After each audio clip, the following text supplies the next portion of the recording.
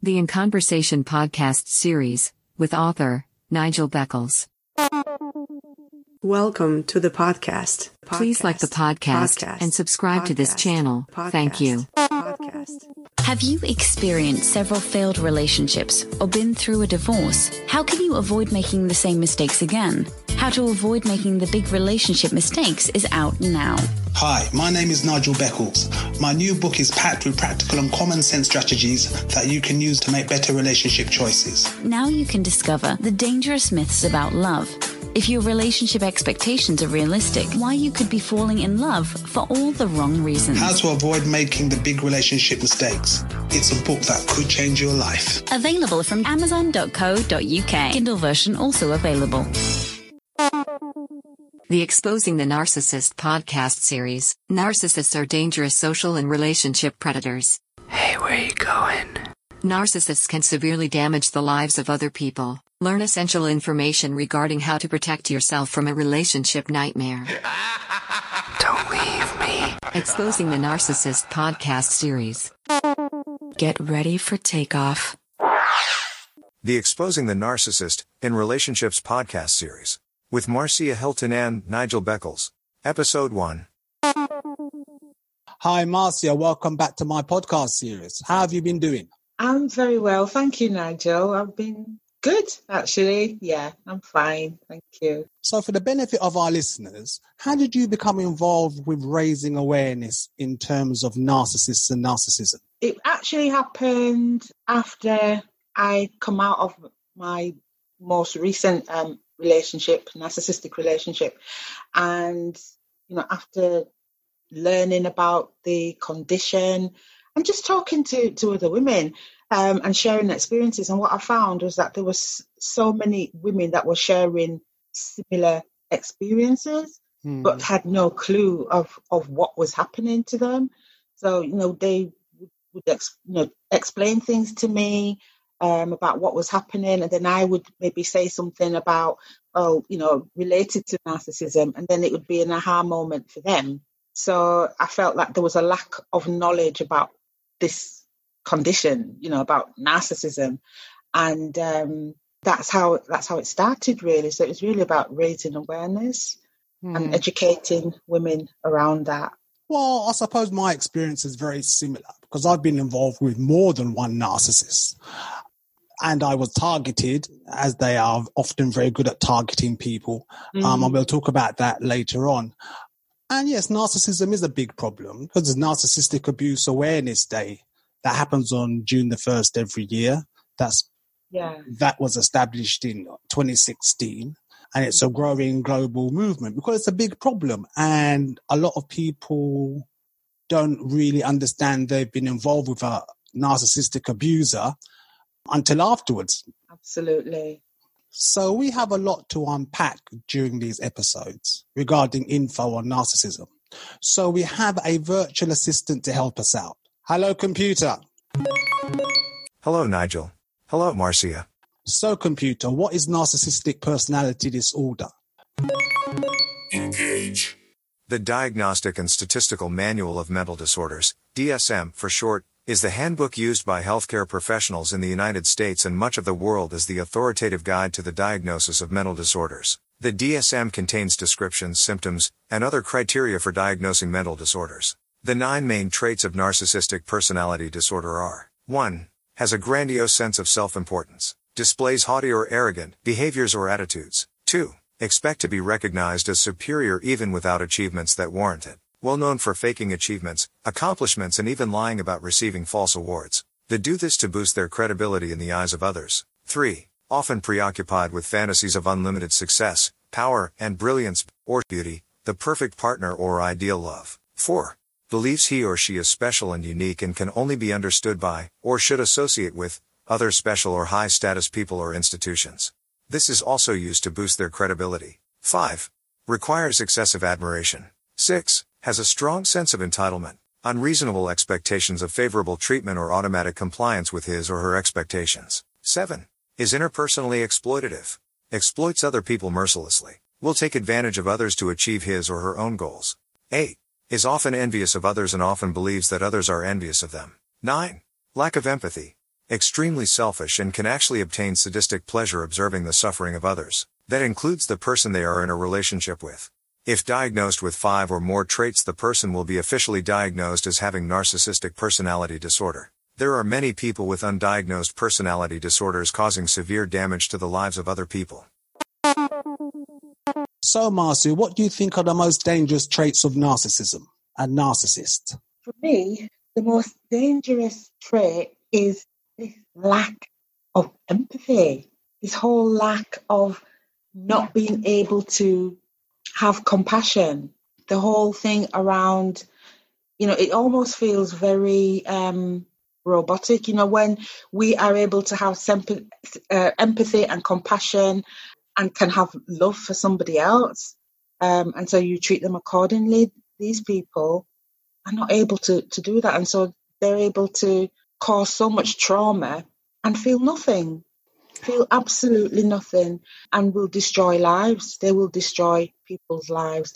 And I think for me, that is probably the most dangerous trait that they have.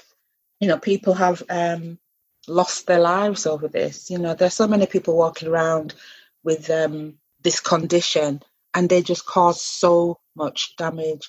Yeah, and for me, that's probably the most dangerous trait that they have. Well, I would have to agree. And another dangerous trait they have is envy. They are envious of other people, and they assume other people are envious of them. So initially they may be attracted to a person because of that person's accomplishments. But eventually they're going to grow envious and jealous of your accomplishments and try to destroy you, because that is what they do. And they are exceedingly selfish. But as adults, we have to understand they are actually very emotionally immature. Basically, you're dealing with a child trapped in an adult body. Absolutely. But yes, and as you said, there are a lot of people walking around with undiagnosed personality disorders who are causing immense damage to the lives of other people. Another trait that's not really mentioned in the DSM, the 9 traits, is that they are extremely thin-skinned. They are extremely sensitive. So for all their arrogance, they have low self-esteem. I think I absolutely agree with you. Low self-esteem. And if, like you said, they're so thin-skinned. And actually, you could accidentally, offend them and not even realise. And they actually carry that grudge for long periods of time and make you pay for something that is, for us normals, something that you just say and carry on, and not even realise you've caused an injury. But they will take that and, because they're so thin-skinned, take it so personally and become very grudgeful about it and cause problems for that as well. Well, they are known to be very vindictive when they've been slighted. Absolutely. Computer, what is narcissistic injury? Engage. A narcissistic injury occurs when narcissists react negatively to perceived or justified criticism or judgments. They can react with hostility if boundaries are applied to their abusive behavior. A narcissistic injury can also be experienced by a narcissist when someone seeks to make them accountable for harmful or abusive behaviors. Yes. Well, as I was saying, they are very thin-skinned. They're very sensitive to criticism. And it's funny because I've noticed that there are narcissists in the public arena who produce work for public consumption. But if their work does not get any praise, they get very offended. Yet logic should tell you that if you're producing something for public consumption, not everyone's necessarily going to like it. And we should also explore a little bit the fact that narcissists can target anyone. And often they target strong, successful people and then take pleasure in destroying their lives. They can be attracted to successful people because it boosts their own ego and it boosts their reputation using a tactic called credibility by association. But I think the worst relationship for us normal people is the relationship between an empath and a narcissist, because the empath is always going to be giving and the narcissist is always going to be taking. So that can be a bit of a nightmare if you have strong empathic traits. We will explore love bombing later on, how they entice targets into a relationship. But let's explore the narcissistic relationship cycle. Computer, what is the narcissist relationship cycle? Engage. The relationship cycle, typical of extreme narcissistic abuse, generally follows a particular pattern. Individuals in these emotionally abusive relationships will experience 3 stages. 1. Idealization. 2. Devaluation. Then 3. Being discarded. Many narcissists struggle to sustain a relationship for more than 6 months or perhaps for a few years. The narcissist hoover is also a part of the abusive relationship cycle. This occurs when they will try to suck a person back into a toxic relationship. The goal of hoovering is to get their ex-partner back under their control. So, Marcia, when did you become aware that narcissists actually have a cycle in their relationships? It was actually when I started to do the research. And because I so desperately needed to know what had happened to me. And I did come across this, it was the cycle of abuse. And when I kind of read that, I thought, everything seems to fit. So it's this cycle. Yeah, it was really when I started to do the research, and I started to do a lot of reading around narcissism. I needed to understand what had happened to me. And that's when I actually came across this cycle of narcissistic abuse. And what was really interesting to me about it was when you actually have an understanding of it, they're actually quite easy to predict. They are very predictable. Unfortunately, that is usually after the event. But their relationships are always transactional. They treat people like objects, and they always have an ulterior motive and selfish agenda. The other thing about them is that they never take responsibility or accept accountability for their behavior. So the final part of the cycle is often the hoover attempt. Computer, what is the narcissistic hoover? Engage. When a survivor has gone no contact, decided to disengage completely from the abusive person, made a firm decision to remain no contact, the abuser will often attempt to see if they can return. He or she may try to hoover prior survivors by emailing, texting, phoning, or showing up at a survivor's workplace or residence. For example, delivering gifts, pretending to be unwell, or requiring assistance. This is done under the pretext of trying to suck a person back into a toxic relationship cycle.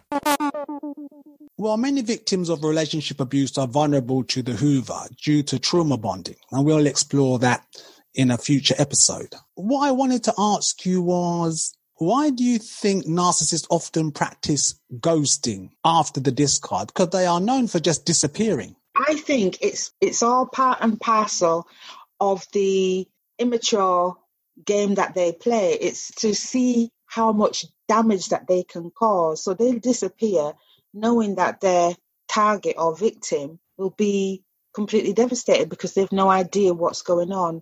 So staying away will cause them the most damage in the eyes of the narcissist, and they can stand afar and look and laugh. Well, that's very true. I mean, the hoover, I think often when they come back, they're actually coming back to see how much damage they've done. And I also believe that many people believe the biggest fear of a narcissist is being exposed.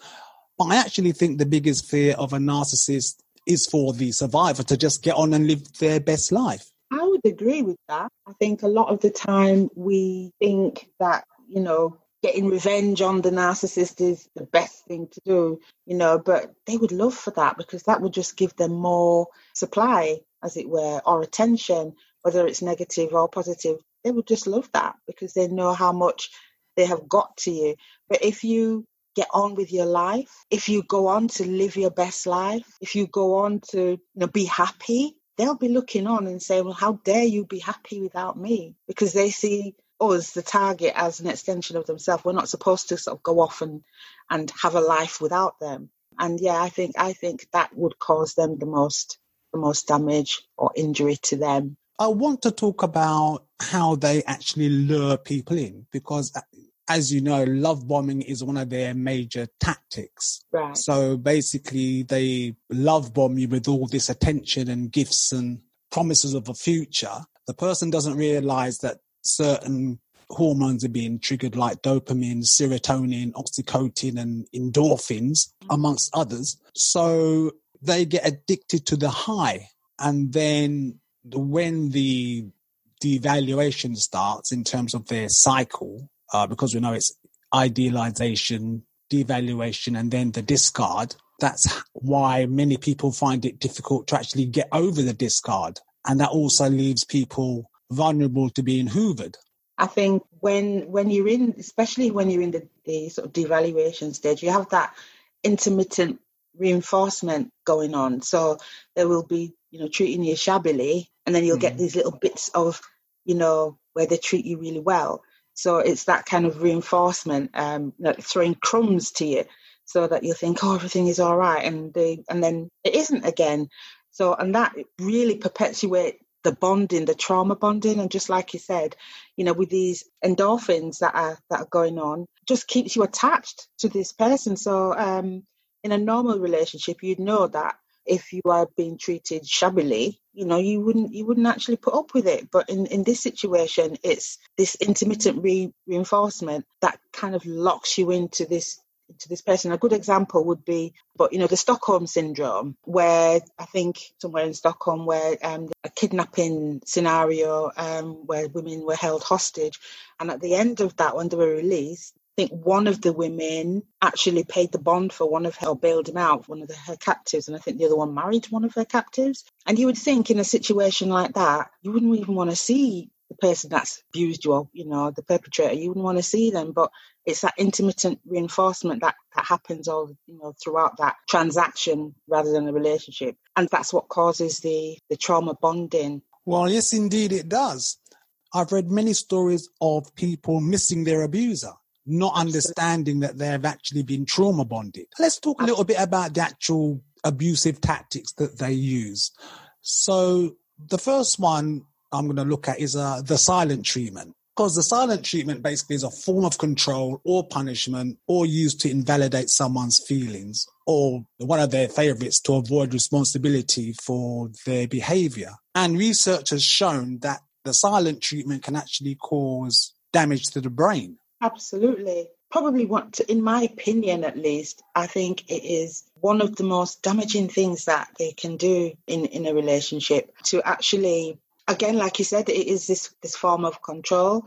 If they think that you have stepped out of line, they will use that to bring you back into line, basically, into so that they can still have that control over you. Leaves you confused. It leaves you wondering what has happened. It sideblinds people, and the person that it's affecting will be wanting to put it right, whatever situation they think they've done. They're wanting to know, what have I done wrong? And they'll go out of their way to make it better, whatever it is that they think they've done, or whatever it is that the narcissist has put on that person, imaginary or not. Another abuse tactic they use is gaslighting, where they try to change a person's perception of reality. That, to me, so confusing. They're going to tell you, oh, I like your hair long, and then you keep it long, and then, next week it's, why don't you cut your hair? I don't like it long. It's very confusing. Or they will say something, and when you challenge them about it, next thing you know, well, actually, they didn't say that. So it just confuses the issue and leaves you wondering if you're the one that's not right, or is it you that's getting confused? Is it you that's getting things wrong? What is wrong with me? Because I'm not understanding what's happening. So the gaslighting is designed really to completely confuse you, to make you think that you are in the wrong, to make you think that actually perhaps you're the one with a mental health issue. And it depends on how, I would say, I don't know if that's the right word, how viciously they use it. They use it quite often, then people will feel as if they're going mad. I did. I was second guessing myself all the time. It got to the point where sometimes I had to start writing things down to kind of prove that, yes, this did happen, or no, it didn't happen. So, my advice as well would be sometimes to other people would be, if you're not sure, just write things down, because sometimes they can, so that you can prove to yourself almost that, yes, this did happen. I think all of their behaviours are damaging, but I think gaslighting is up there, I think, with the silent treatment. Well, emotional abuse is a very serious type of abuse. In many ways, I believe it is more damaging than actual physical abuse. Computer, what are the negative effects of emotional abuse on the brain? Engage. Research clearly demonstrates emotional abuse negatively impacts on certain areas of the brain. The amygdala controls life functions such as breathing, heart rate plus the basic emotions of love, hate, fear, lust, grief, guilt, envy, and shame. Repeated emotional abuse enlarges the amygdala. Repeated emotional injuries also shrinks the hippocampus, which is responsible for memory and learning. Repeated emotional injuries shrinks the hippocampus while enlarging the amygdala. Yeah, so there are various tactics that they use, and it can be very serious for the person, and it can take a long time to recover. Some people don't recover at all because they're so emotionally damaged and the brain damage that follows. I've met somebody in the past who was so damaged by, a narcissist that she didn't speak. She actually stopped talking. I mean, that's an extreme example, but that is the reality. And some people actually take their lives, don't they? Sadly, yeah. Yes.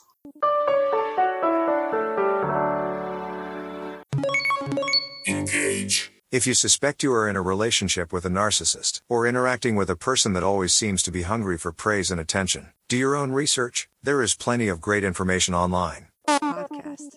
The Exposing the Narcissist in Relationships podcast series, with Marcia Hilton and Nigel Beckles, episode 2. However, narcissists can also recruit what they call flying monkeys to abuse the survivor by proxy. Computer, what are flying monkeys? Engage. Flying monkeys is a term used in popular psychology mainly in the context of narcissistic abuse. Flying monkeys are also known as the entourage, accomplices, enablers, campaign managers, or extensions of the narcissist. A narcissist will recruit sometimes unsuspecting people to spy on or abuse a former partner by proxy. There are people who act as flying monkeys consciously, on behalf of a narcissist.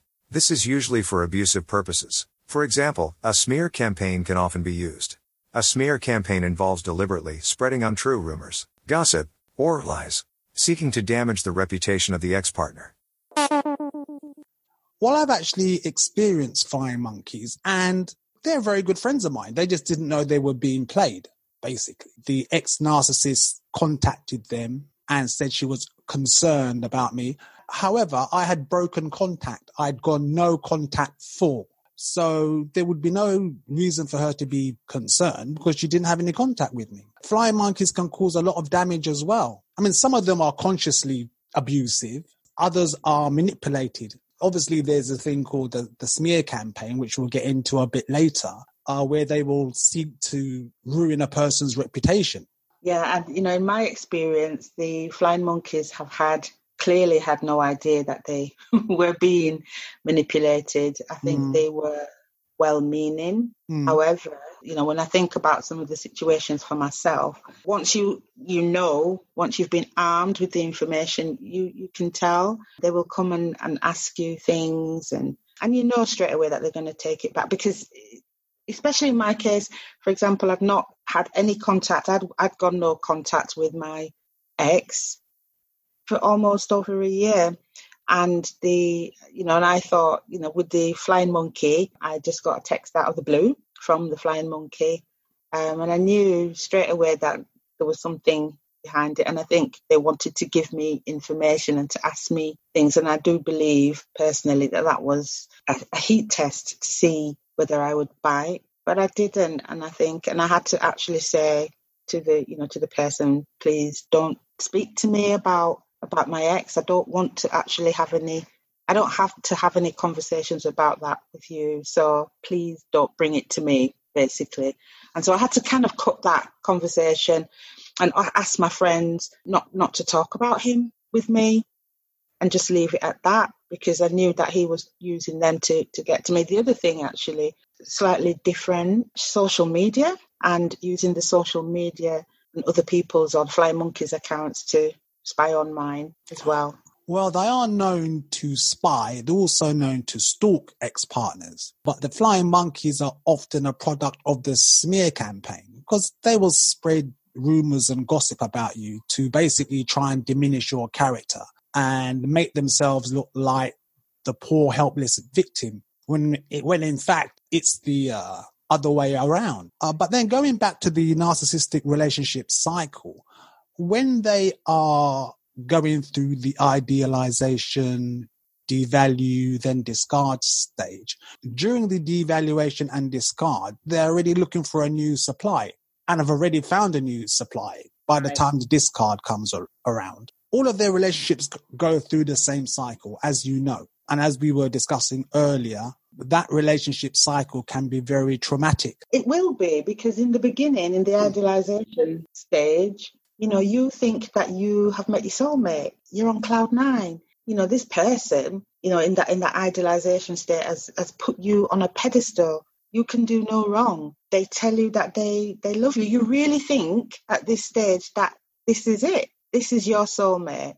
And everybody around you as well think you're an amazing couple. And everybody thinks that, your partner is wonderful. And then you move into the devaluation stage and you think, what's happened? But because you're already bonded and you're in the devaluation stage, you're trying to play catch up all the time. You're wanting to get back to that place where you were when you were being idolized. And suddenly you're not there anymore. And you're not understanding what's happening. And all of a sudden this person is disapproving. And you can't understand why. So you keep trying to get back to that place where it was all perfect, but it's just not happening. And the more and more they will say and do things to demean you and diminish you. And like you said, Nigel, by this stage, they are most likely grooming somebody else and preparing them. And by the time you get to the discard stage, they're ready to move on. They've secured the person that they've been grooming, and they're ready to put you to one side or put you in the bin, discard. I really hate that term, actually, discard, because it sounds like you're just a piece of rubbish that you just pop into the bin. Well, a lot of people don't like the term, but effectively that is what's happened. Because, as I said before, narcissists treat people like objects. So an object can be discarded. It's not a very pleasant experience, having been there myself. Yeah, I mean, and I have. For me, that term kind of I don't know, dehumanizes us. I don't even like the term victim, but we are when that happens to us, or the target. But, for me, it's like I think I prefer to say disengagement rather than discard, because the discard, more often than not, is not permanent, is it? They will usually try and hoover when the new supply hasn't worked out for one reason or another, or they can't get any narcissistic supply anywhere else in the form of sex and attention. And that's always going to happen, isn't it? Because of the cycle of abuse. They just do that over and it's like rinse, repeat. And it's a bit like a child. You use a child that's just had their birthday and they've got some new toys, lovely, and they play with this new toy, and then maybe a few months down the line or a year down the line, they get another new toy. So the one that wonderful was the best toy in the world, that gets, like you say, maybe discarded or put on a shelf for, and while they're enjoying themselves with the new toy that they've got. But eventually they'll remember that they've got this old toy stuck on a shelf somewhere, and they'll pull it down eventually, blow off the dust and play with that, and then throw it down again. Some of them do get put in the bin completely and never to be seen again. It really depends on what's happening. Depends on the individual narcissist, really. And it also depends what's happening in their life. Because if the new relationship or the new supply has not worked out, then they're going to be looking for other supplies. So you can never say never. I always say, well, a hoover could happen after 2 months, 2 years, 15 years. I've read stories of narcissists trying to hoover up their former partner over 20 years later. Well, that happened to me 15 years. 15 years, that's what happened. Split, and then 15 years later, he popped up again. At the end of the day, the whole trauma bonding can make it very difficult to resist the hoover. Computer, what is trauma bonding? Engage. Trauma bonding refers to a state of being emotionally attached to an ex-partner or another person who was abusive. It is a very negative form of bonding that can keep a person loyal to a destructive person or relationship. The abuser uses cycles of abuse, and then some form of reward or act of kindness, to keep a person engaged emotionally and psychologically. Trauma bonding is a biochemical addiction to an abuser.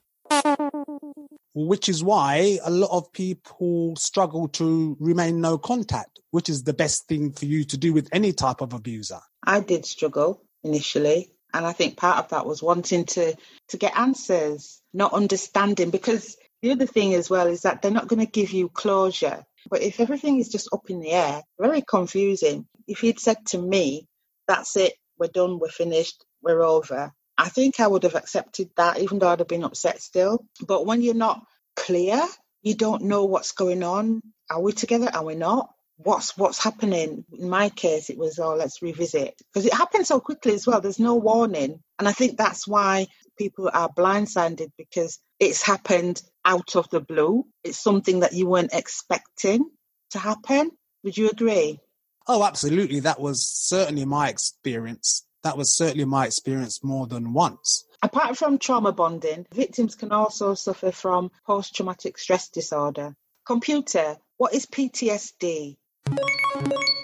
Engage. Symptoms of post-traumatic stress disorder. PTSD for short. A person suffering with PTSD often relives a traumatic event.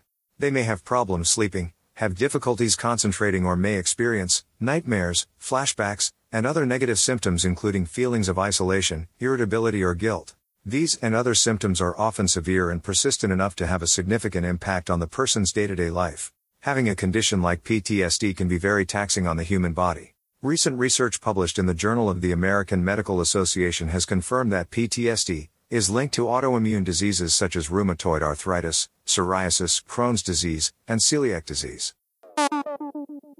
PTSD can be very serious, something that victims and survivors of abusive relationships suffer. And also many people are diagnosed with very painful chronic autoimmune disorders. People can also suffer with triggers when an event reminds them of the abuser. So that could be a smell, a picture, or various other triggers that can be emotionally distressing, which is why no contact is so important, because the longer you go no contact, hopefully the quicker you're going to heal.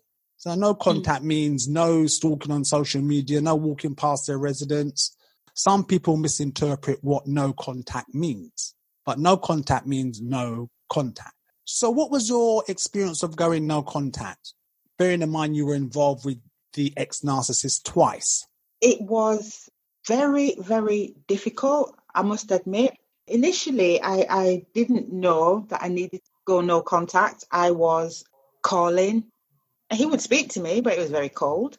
But then when I had done the reading and realised what he was and understood that the best thing for me would be to go no contact, I did.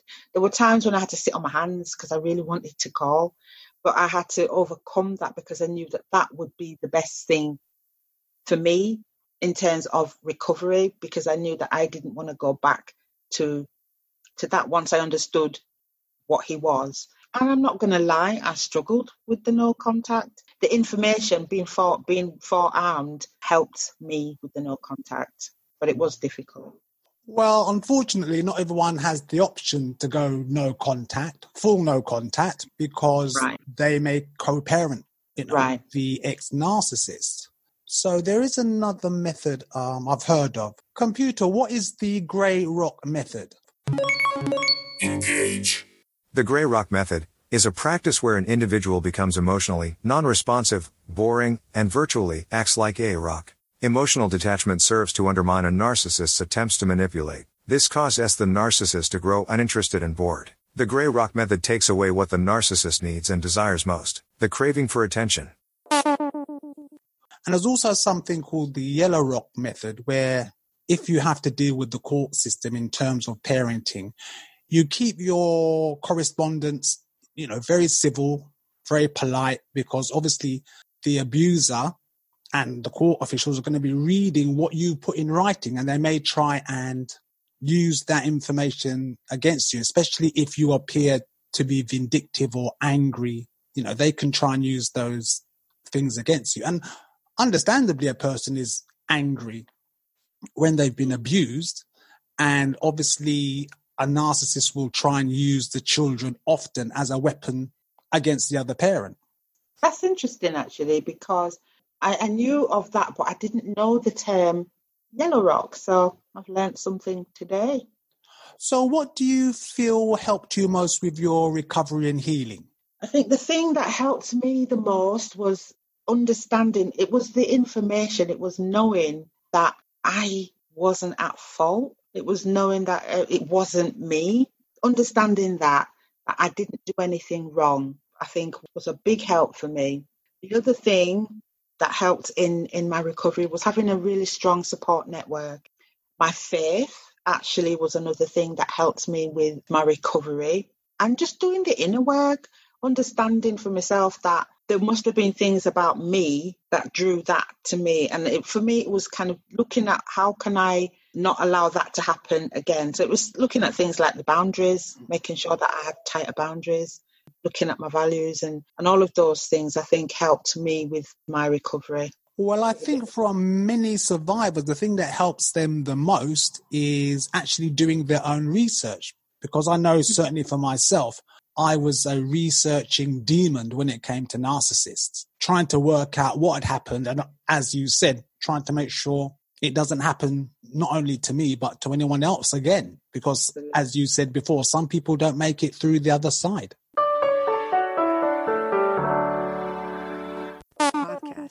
The Exposing the Narcissist in Relationships podcast series with Marcia Hilton and Nigel Beckles, episode 3.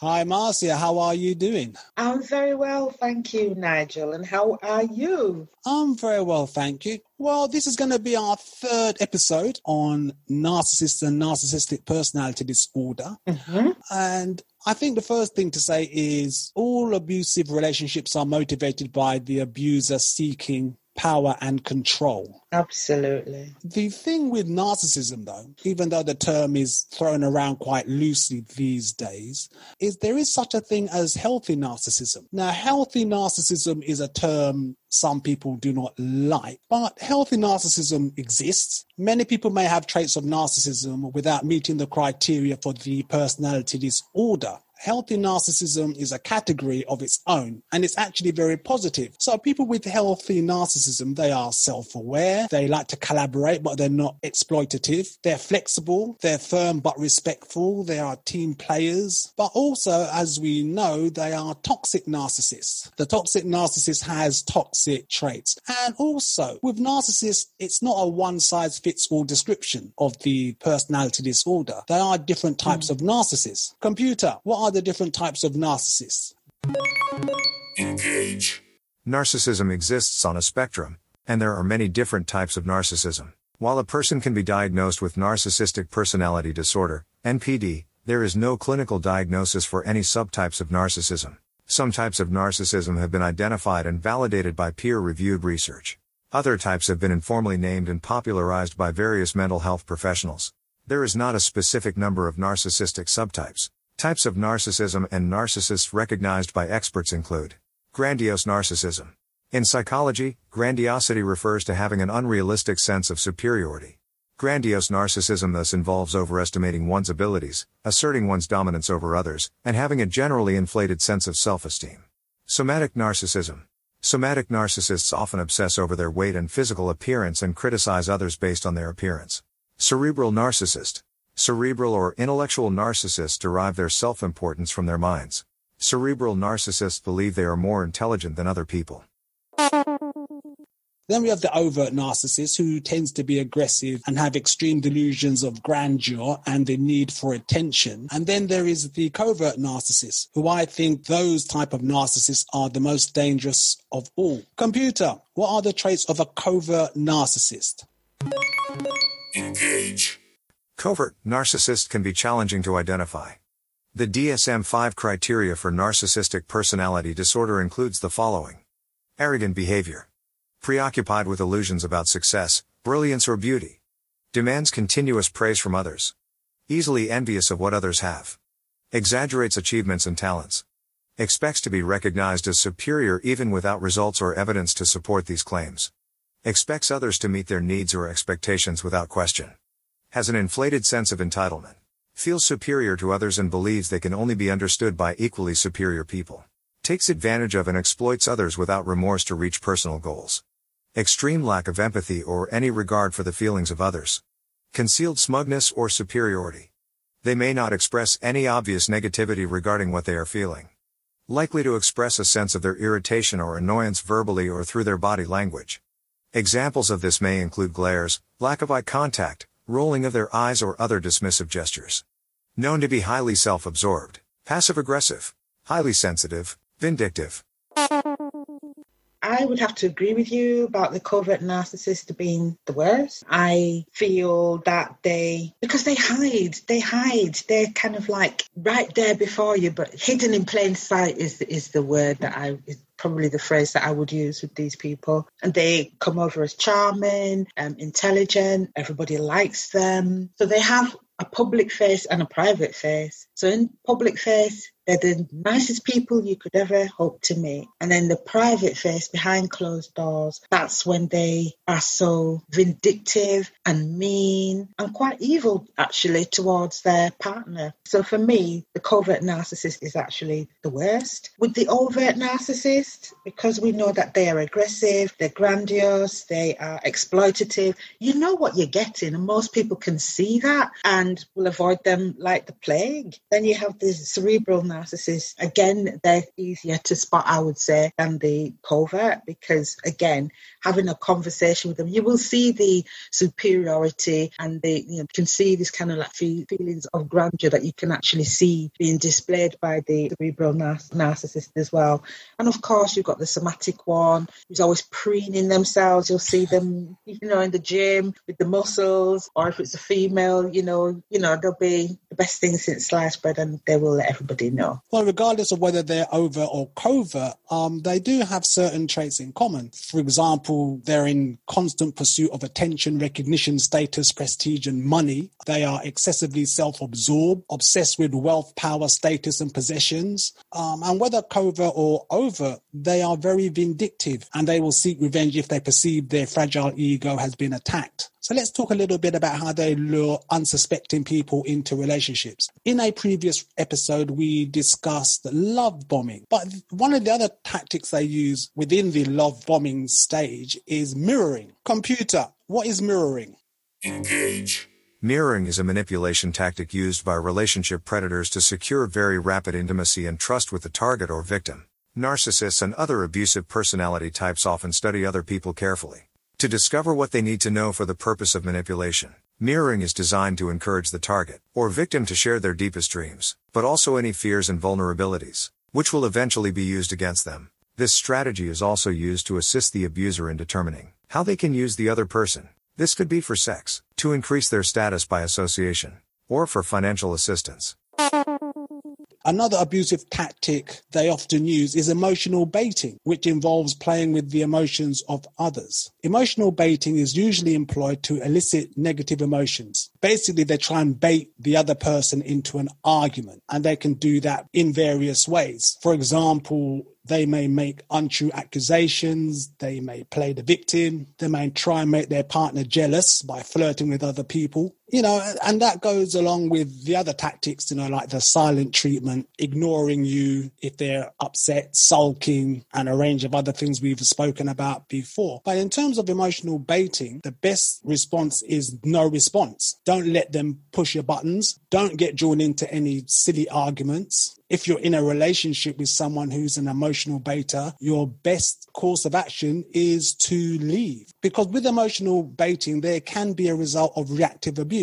So a person can react negatively to being abused, which is understandable. But then the narcissist will turn that around often and say the person being abused is actually the abuser. Because as we know, narcissists are excellent at playing the victim. In terms of emotional baiting, I think it's probably the worst. They, will turn it around to make it as if you were they're the victim, you're the one that's causing a problem. They're never in the wrong. And, they get you to the point where you actually, I'm not even sure if you actually believe it, but it's almost like you can't believe what's actually being said and done, because you're thinking, no, this isn't right. This is what I meant. That's not what I meant. I meant this, but they're interpreting it in a particular way, and emotionally baiting and making it feel as if we have wronged them in some way, all the while knowing what they are doing it's a deliberate thing to make us feel bad, really. The jealousy aspect of it as well when they're flirting with other people, and sometimes involving other people, so they kind of triangulate. I know that triangulation doesn't necessarily have to be somebody who is romantically involved with them, but more often than not it is. So it'll be flirting with somebody outrageously in front of you, and they will compare you negatively with that person, or even strangers even. So, and when a person tries to use jealousy as a weapon, it's a clear sign that your emotions are being used to manipulate you. But you mentioned flirting, and what I have observed a great deal in the several support groups that I belong to, as well as the group I co-created several years ago, is once a person has been discarded, often they are jealous and distraught because the narcissist has moved on so quickly with a new partner. And as we know, the narcissist has already groomed the new partner or the new supply before they leave their current partner, now the ex-partner. And there is a misconception that the new supply is somehow better than the person who's been left. And they are often left feeling they're not good enough, or they can spend many hours comparing themselves to the replacement. And they can also be desperate for answers. But the reality is the new supply is not better. They simply possess something that the narcissist wants or needs at that current moment. Because with a narcissist, as their needs change, so they must change their supply. Absolutely. Or if they feel they're going to be discovered within a relationship, they will be making plans to leave. Because as we know, they do not like to be held accountable and they do not take responsibility. And at the end of the day, I always say a person does not have to be a mental health professional to observe or decide if another person is toxic. Because toxic is toxic. If you're going to wait around for an official diagnosis, you could well be putting yourself at further emotional and mental risk. And the other thing is, of course, is that narcissists rarely go for a diagnosis or assessment anyway, because they believe they're the best thing since sliced bread. They believe there's nothing wrong with them and they're perfect. I think, based on what you've just said there, especially if, you made the statement that if we're going to wait around for things to be different, then we're putting our mental and emotional health at risk. And I think, again, it's really about, and it's very difficult when you're in that situation, especially if you are unaware who you are dealing with. But there is this thing, I think, that if you know that what is happening to you did not deserve this, if you know that you deserve better, if you have proper boundaries in place, then you know to step away. But it's difficult when you're in it and you're unaware of what's happening. Oh, very, very difficult. Very difficult indeed. Those qualities that that targets have with empathy, they are good people. These are things that the narcissists don't have but want. So they want to steal bits of you. Either gender can be targeted by a narcissist. Absolutely. I mean, they are personality traits that make a person more susceptible to abusers in general. And a personality trait is not a whole personality. A personality trait could be the person's been previously abused or previously been in an abusive relationship. They may engage in negative self-talk. They may have low self-esteem. They might have a fear of being single. They might be a bit of a people pleaser. They may have poor boundaries and a variety of other personality traits that they're not even aware of. But it makes them more susceptible to being abused. Absolutely. And that's why it's important to do that inner work. Oh, definitely. Most definitely. Counselling, therapy, online support groups, actual support groups, they're all important for recovery and for healing and for moving on. So, Marcia, what are your recommendations for recovery and healing? The first thing is, in terms of recovery, is go no contact. You have to. I think you cannot recover. You can't even begin the process of recovery if you are still having contact with the perpetrator, with the narcissist, if you're still having conversations with him, if you're still asking for an explanation, if you're still wanting to get closure, you are not healing. You need to separate, because you're just not going to get the closure from a narcissist. That's something that you're just not going to get, because they don't actually want closure. They want an opportunity to be able to pop back up in your life at a later date. You're only being put on a shelf until a later date. So you are the one that has to actually do the discarding. You're the one that has to do closure. We are the ones that have to do that. So, and to start off in terms of healing, go no contact, break all contact. I know it's more difficult if you've got children or some sort of commitment with them, then that makes it a little bit more difficult. But I think the first thing in terms of healing is the least contact you can have with these people, the better. Well, you mentioned closure. Well, I believe the only closure a person really needs is understanding that they deserve better, because I can guarantee that a person who ghosts another person and fails to give that person closure, it's not the first time they have ghosted a partner. Right. Because with them, it's a pattern of behavior. Because again, we go back to not wanting to be accountable or be responsible. Because in a healthy relationship, obviously not all relationships work out, but there's a way that, you sit down as two adults, and you might say, well, this is not working, etc. And even you may be unhappy that the relationship's ending, but at least you've got an idea as to why. But I always say the failure to provide closure is very immature and cowardly. That is my position. And I would have to agree. So what do you think about support groups? I think support groups are very useful. I think they do serve a really good purpose. It helps people, because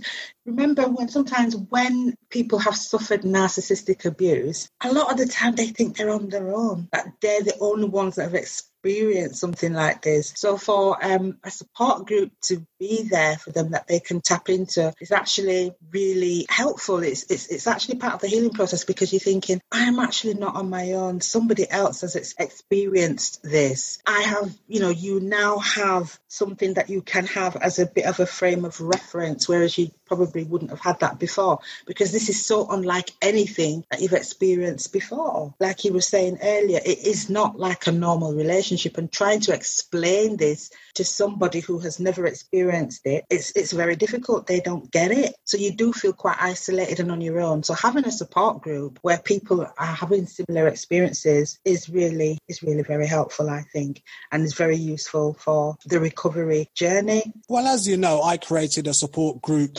Reflections on Abusive Relationships, on Facebook several years ago. We now have 21,000 plus members. And I have to say a very big thank you to the admin team for the group. Because the group could not manage effectively without them. But I think support groups are a very valuable resource, because as you said, it is very isolating when you're in an abusive relationship. And it doesn't have to be an abusive relationship with a narcissist. Any type of abusive relationship can make a person feel very lonely, because one of the tactics an abuser will use is isolation. And I often read in these groups, and with some of the people I support, they tell me they felt it was only happening to them, or they were the only person who had been through that. And I think support groups are a great resource. I really do. Besides support groups, obviously, therapy and counseling can also be very helpful. And one of the key things when a person is recovering from an abusive relationship is self-care. Absolutely. And the goal is to get from victim to survivor to striver, to get your life back together, to move on and live the best life that you can. Well, Marcia, thank you very much. This has been very interesting and intriguing. Thank you, Nigel. It's been a pleasure.